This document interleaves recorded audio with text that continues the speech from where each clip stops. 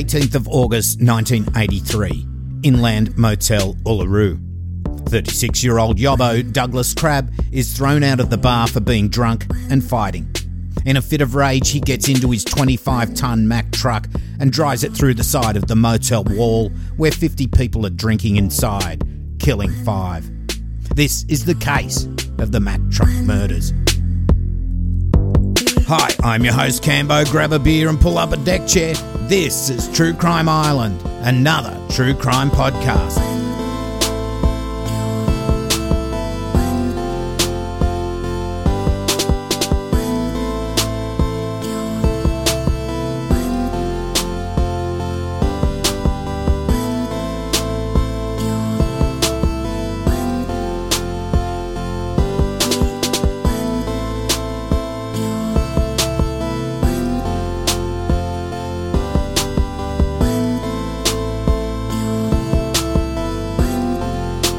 Hi Islanders, I hope you're well. Tonight we have a story about a guy who gets drunk, gets the rage really bad after being thrown out of a pub, and goes on to do something so stupid that it kills 5 people and injures 16 others. So tonight I've sourced all this stuff from the Australian Women's Weekly of all things, the Northern Territory News, court records, and of course the Sydney Morning Herald and the Age newspapers. Now, the setting is just next to Uluru, which you may know as Ayers Rock. It was named by William Goss, the first non-Aboriginal person to see it in 1873. But back in 1983, not far from Uluru, was the Inland Motel, a place you could stay if you were visiting the area and grab a beer at the bar. Look, I'm sure it was called the Inland Motel, but some references to the place call it the Inland Hotel, but I'm calling it the motel. Now, if you go looking for this motel now on Google Earth, you won't find it.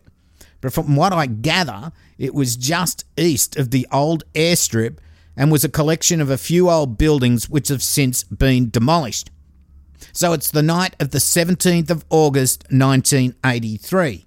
At the Inland Motel, there are about 50 people drinking at the bar. Actually, it's not far from the campsite where Azaria Chamberlain went missing a few years before, and that case I covered in February this year, episode 65.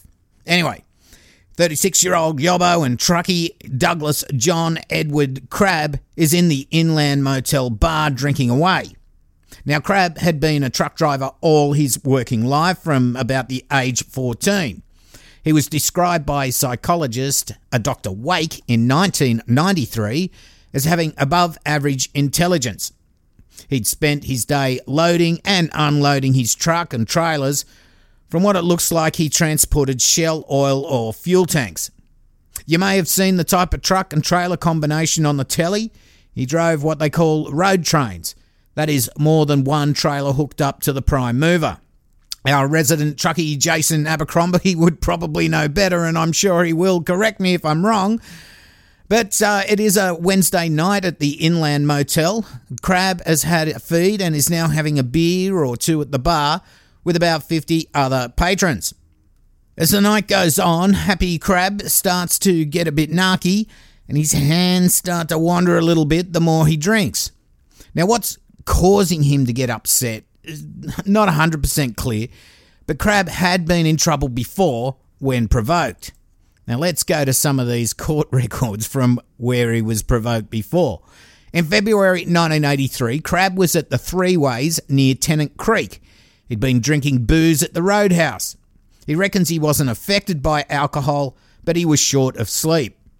Crabbe reckons that the 3 young blokes in a car were giving a young Bowser attendant a hard time, yelling at the guy and doing burnouts in the driveway.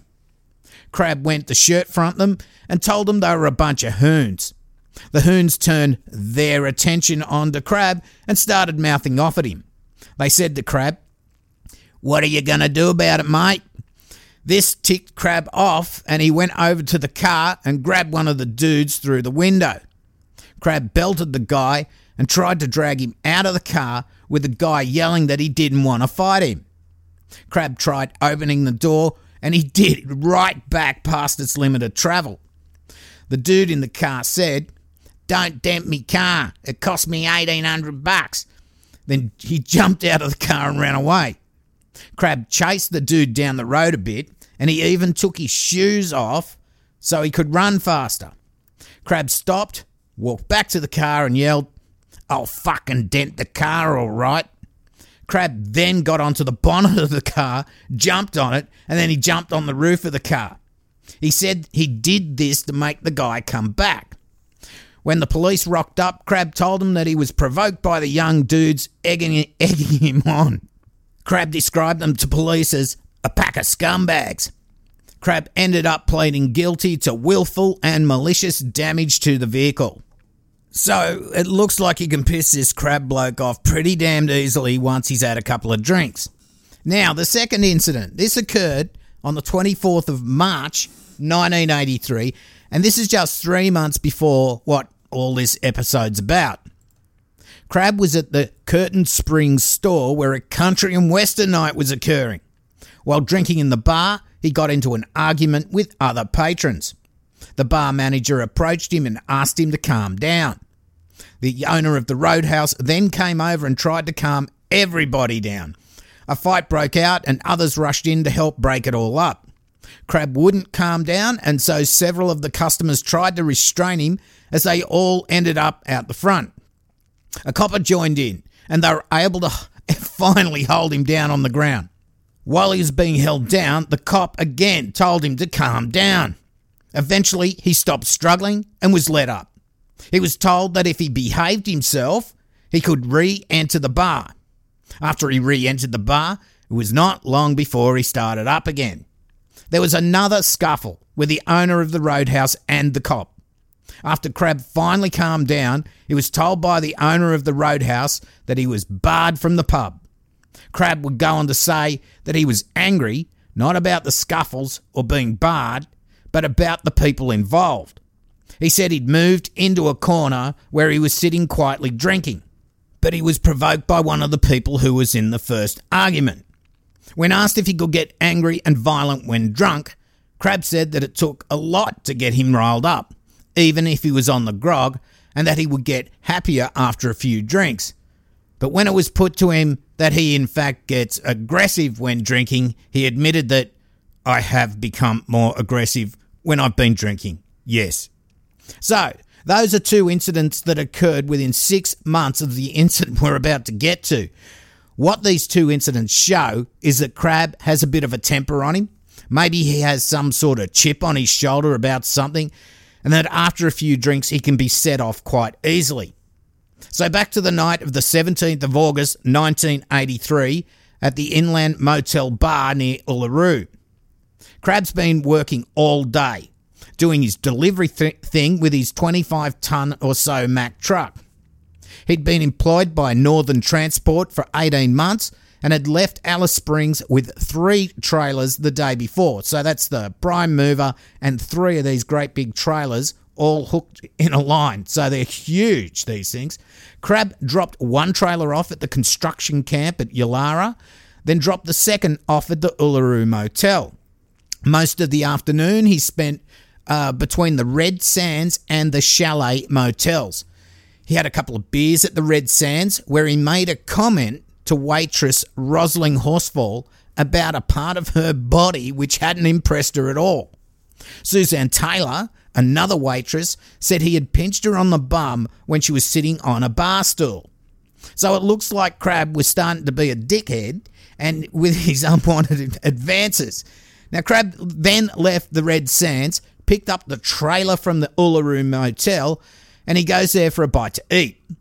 When he returns to the Red Sands for a drink or 3 and leaves there for the Inland Motel pub, he does this somewhere around 11 p.m.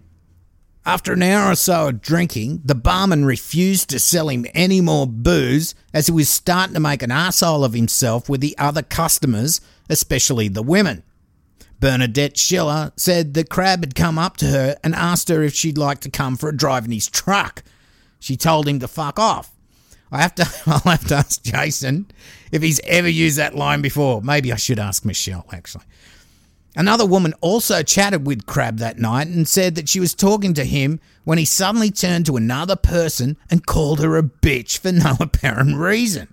He then pinched Susan Taylor on the arse and touched her up again later on. So, it looks like he's just been a bit of a dickhead the whole afternoon and into the night. Crabbe, he then stood up on the bar, swaying around and generally just being a dick. So, being refused service at the bar, this pissed Crabbe off. He threw a stubby of beer at the barman, which missed him and hit the wall, landing in a wash basin. He then got up and went behind the bar and tried to serve himself a beer. A scuffle broke out between Crabbe and the barman, and Crabbe was removed from behind the bar. Crabbe, as usual, wouldn't calm down, and another guy at the bar got involved. They were able to restrain him, and like at the Curtin Springs Roadhouse, they pinned him to the floor until he stopped struggling. He was led up and he dusted himself off. Now this was about 12:30 in the early hours of the 18th. Crabbe would describe this further, saying he recalled being dragged from behind the bar and being choked until he was led up. He said he felt slightly embarrassed. He thought he'd realised he'd made a fool of himself. He said the message had sunk in and he walked out. Crabbe denied having any feelings other than embarrassment, trying to make out he wasn't angry, just embarrassed. So Crabbe walked the 500 odd metres back to where he had his Mack truck with 2 trailers attached. He drove the truck and trailers a short distance to the Uluru Motel. It's here that he unhitches one of the 2 trailers. Now, you can ask Jason, our resident truckie, again that you need a degree of skill and dexterity to do this. It takes time, even if you are experienced at it, as Crabbe was. So after he unhitches the trailer, he gets back in the Mack and drives it with the remaining trailer attached down the road. It was now about 1:10 a.m, about 40 minutes from when he was thrown out of the bar. Enough time, you would think, to calm down. Rather, Crabbe seemed to become more worked up. Martin Fisher described what happens next.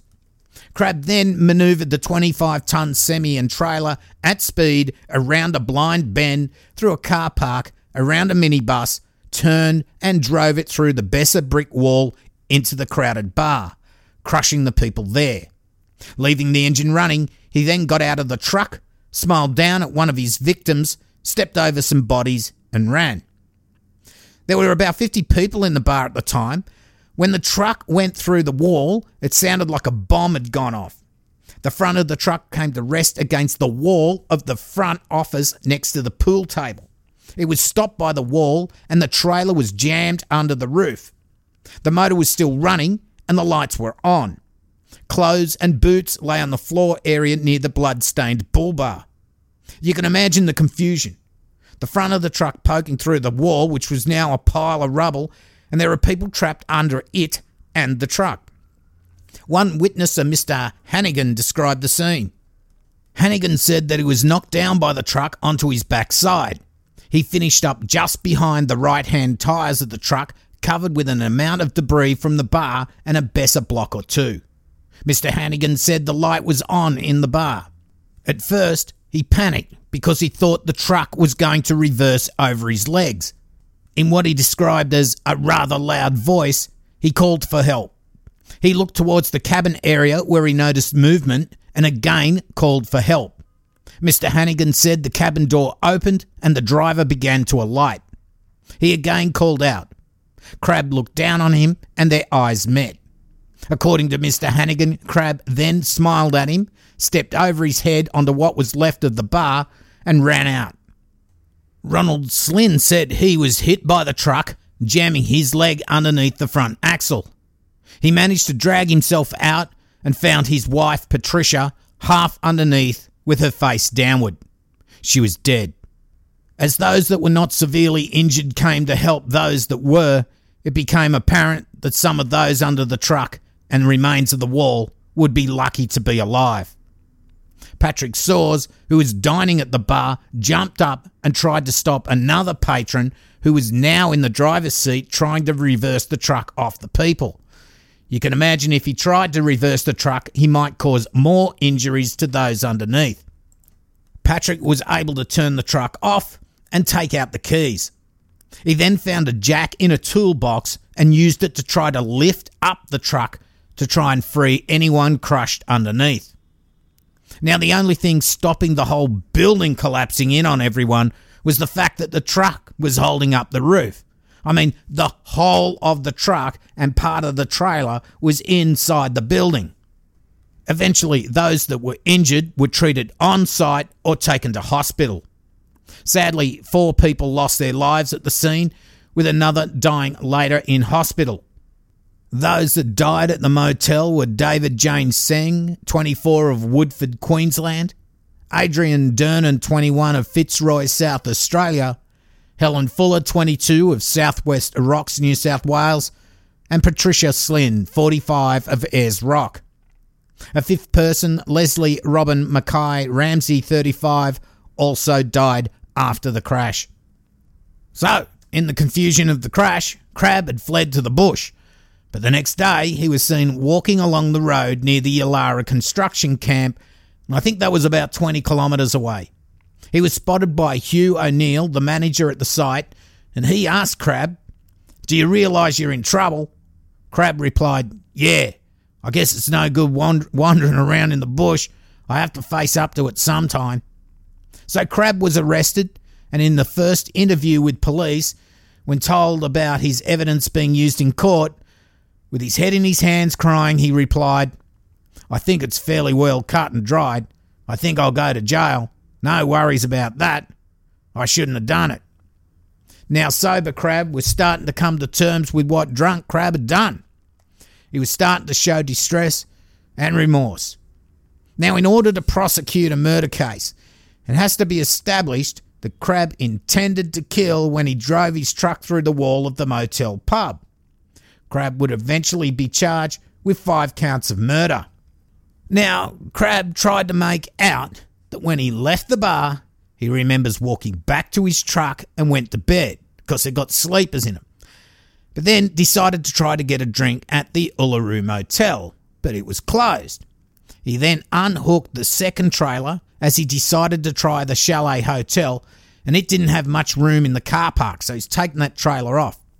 He said he then fell off the truck trying to get back in and decided to go to bed after all. Next thing he vaguely remembered was hearing louder than usual exhaust noise and then pushing on the window of his truck trying to get out, and that the truck was higher than usual. Next thing he remembered was being cold in the dark and waking up on a bush. During the trial, Crabbe's defence team in their final submission said that the Crown was asking the jury to believe that Crabbe, angry at being refused a drink and then being suppressed in a scuffle, cold-bloodedly goes out, gets in an enormous truck and decides to kill the people in the bar. It was such a bizarre explanation that the jury simply could not accept it. It was clear that Crabbe was involved in some fashion, but there were other possible explanations. If the jury was to be satisfied he had intended to kill the people, the Crown had to fix Crabbe with the knowledge that there were people in the bar at the time. They went on. This is 1:30 in the morning. He may have genuinely believed there was no one in the pub. If Crabbe had intended to smash up the bar believing no one was in there, it was not murder. So, on the 21st of March 1984, Douglas John Edwin Crabbe, after 4.5 hours deliberation by the jury, was found guilty on all 5 charges of murder and sentenced to life. When the Judge Chief Justice Sir William Foster asked him if he had anything to say, Crabbe answered, "No, nothing." Crabbe would appeal to the Federal Court of Australia, and a second trial again found him guilty on all 5 charges of murder and sentenced to 5 consecutive terms of life imprisonment. Now, at the time, life meant life, the term of your natural life. But as years went on, there would be legislation brought in which would give lifers a chance to have their sentence determined for a specific duration. Crabbe was able to get his sentence altered to include a non-parole period of 30 years, and he became eligible for parole on the 18th of August 2013. He applied for parole, but it was rejected. He was again rejected in 2016 after the parole board recommended he be released, but it was overturned by the Attorney General. The next time he can apply for parole will be in 2022. Crabbe has since been transferred to a prison in Western Australia to be closer to his family. Now in 2016, one of the survivors was interviewed by Trevor Pattenberg of the Australian Women's Weekly. Remember Bernadette Schiller, who had her bum pinched by Crabbe that night? Well, she was lucky in a way. I'll just read out a bit from the article. Bernadette Schiller was choosing a song at the jukebox when she glanced out the window of Uluru's Inland Hotel during the night out with her friends, and what she saw made her blood run cold. I just saw the headlights of a truck coming full speed at the pub, Bernadette recalls. I didn't even have time to react. It just crashed through the place. I was thrown to the floor, and I remember the wheels were millimetres from me. I was in the fetal position trying to get away from the wheels. The noise was unbelievable, and people screaming. It was just awful. After all these years, it's still so fresh in my mind. Bernadette was just 20 at the time, and among the dead were two friends with whom she was out enjoying a drink. When the truck hit, it was seriously like a bomb going off. I got hit by the bull bar and thrown away. I had brain matter on my clothes, she says. I can recall every detail of that night. Smells, sounds, terror, and the image of my friend's brain matter on me will be with me forever. I've been talking to an older couple during the night, and after the truck came through, I saw the man. He had a cut in his head, and I remember I had a pad in my bag, and I took it out and I used it to stop the bleeding. I asked if there was anything else I could do, and he just said, My wife's dead. That man was Ronald Slynn, whose wife Patricia perished that night. Bernadette went on. I had broken ribs. I urinated blood for 6 months. I was bruised black and blue from shoulder to ankle from where the bull bar hit me. I've had surgery and I'm dealing with a lot of back pain to this day. And that's just the physical stuff, she says. It happened more than 30 years ago, but it has been a never-ending nightmare. I still have flashbacks. I don't sleep. I've only now started to get some counselling for it, which is why I can talk about it. I've never, ever spoken about it. I don't even tell people about it. Every truck I see is Crabbe. Every loud noise I hear triggers a flashback. The pain of that night has never stopped for me, or I'm sure the other victims who survived. We are left in our own hell. I've never slept an entire night in 30 years without waking up with nightmares. Finally, in regards to Crabbe getting parole at some stage, Bernadette said, Crabbe might be saying he's rehabilitated, but I absolutely do not believe that. People with a temper like that don't change. That's why I firmly believe if he's ever released, he will do it again, she says. His victims were all young and still had their whole lives ahead of them. They were all too young to die, but he didn't give them the chance to have a life. That's why I'm speaking out now, because they can't. Please, don't let him out. Bernadette isn't the only one still suffering from that fatal night in 1983.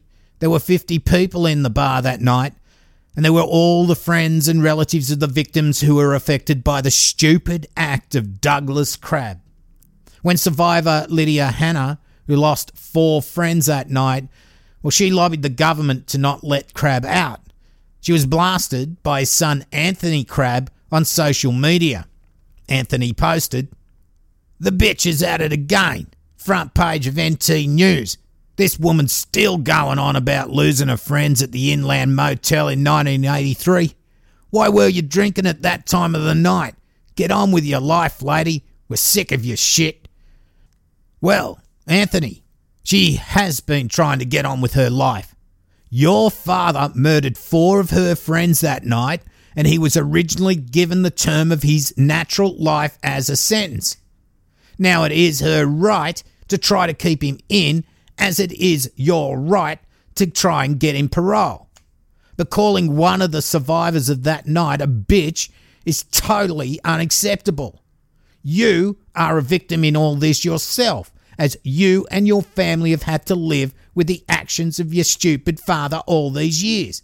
For fuck's sake, mate, just pull your head in a bit. So, Islanders, this is one of those cases where in the blink of an eye, innocent lives can be snuffed out, and for others, their lives can be also changed for the worse. Whether they should one day let Crabbe out, it's a hard one. He probably won't drive a truck again, and from what I hear, he was a model prisoner. Add to the fact he will be on parole for the rest of his life.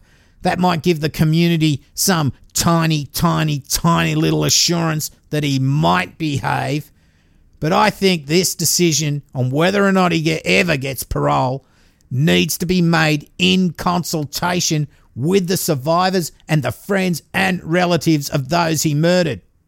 He's in his early 70s now, and with his next parole hearing in 2022, he will be 75. My bet is they'll make him serve another 5 on top. Well, that's it for another case. Now, before we get into the shout-outs, keep October 19 aside if you'll be in Melbourne. I'm going to visit my lovely mates Barney and Tara from Bloody Murder, and we're going to record a True Crime Island 3rd birthday episode together. And the case is one sent to me by Craig Frost. I won't say what it is yet, but it will be very interesting. Now, I'll be flying in early, and after recording, I think we'll all end up somewhere in Brunswick having a few beers.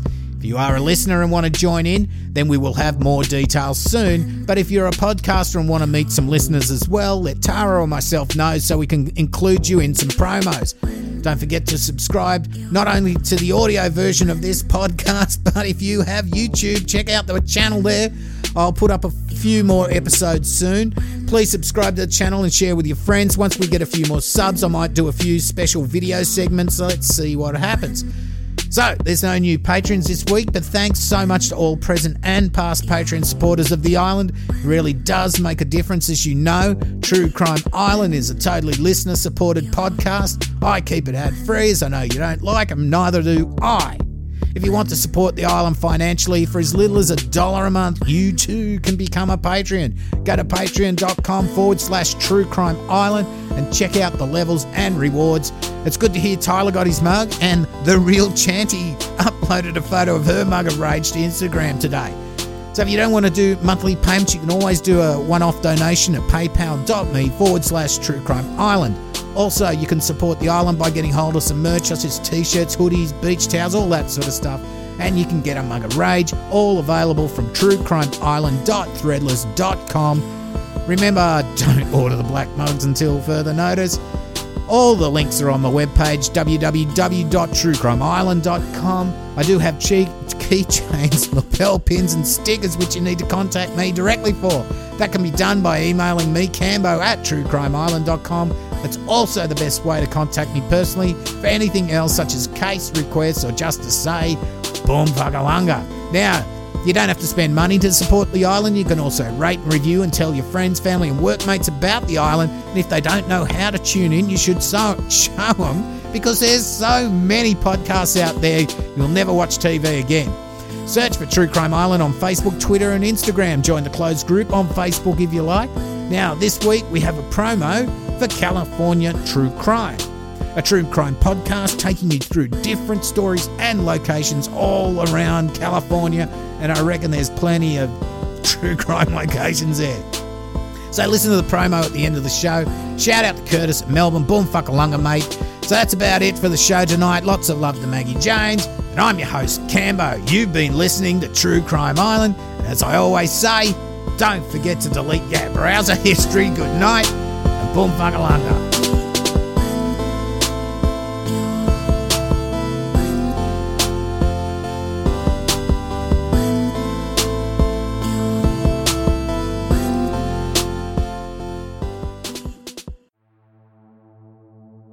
California has the largest population in the United States and the site of some of the most famous true crime cases in history. But there's more than meets the eye to the crime in California. Join Sean, Jessica, and Charles on the California True Crime Podcast as they cover crime both infamous and overlooked from around our state, while looking at the deeper history that goes beyond beaches and movie stars.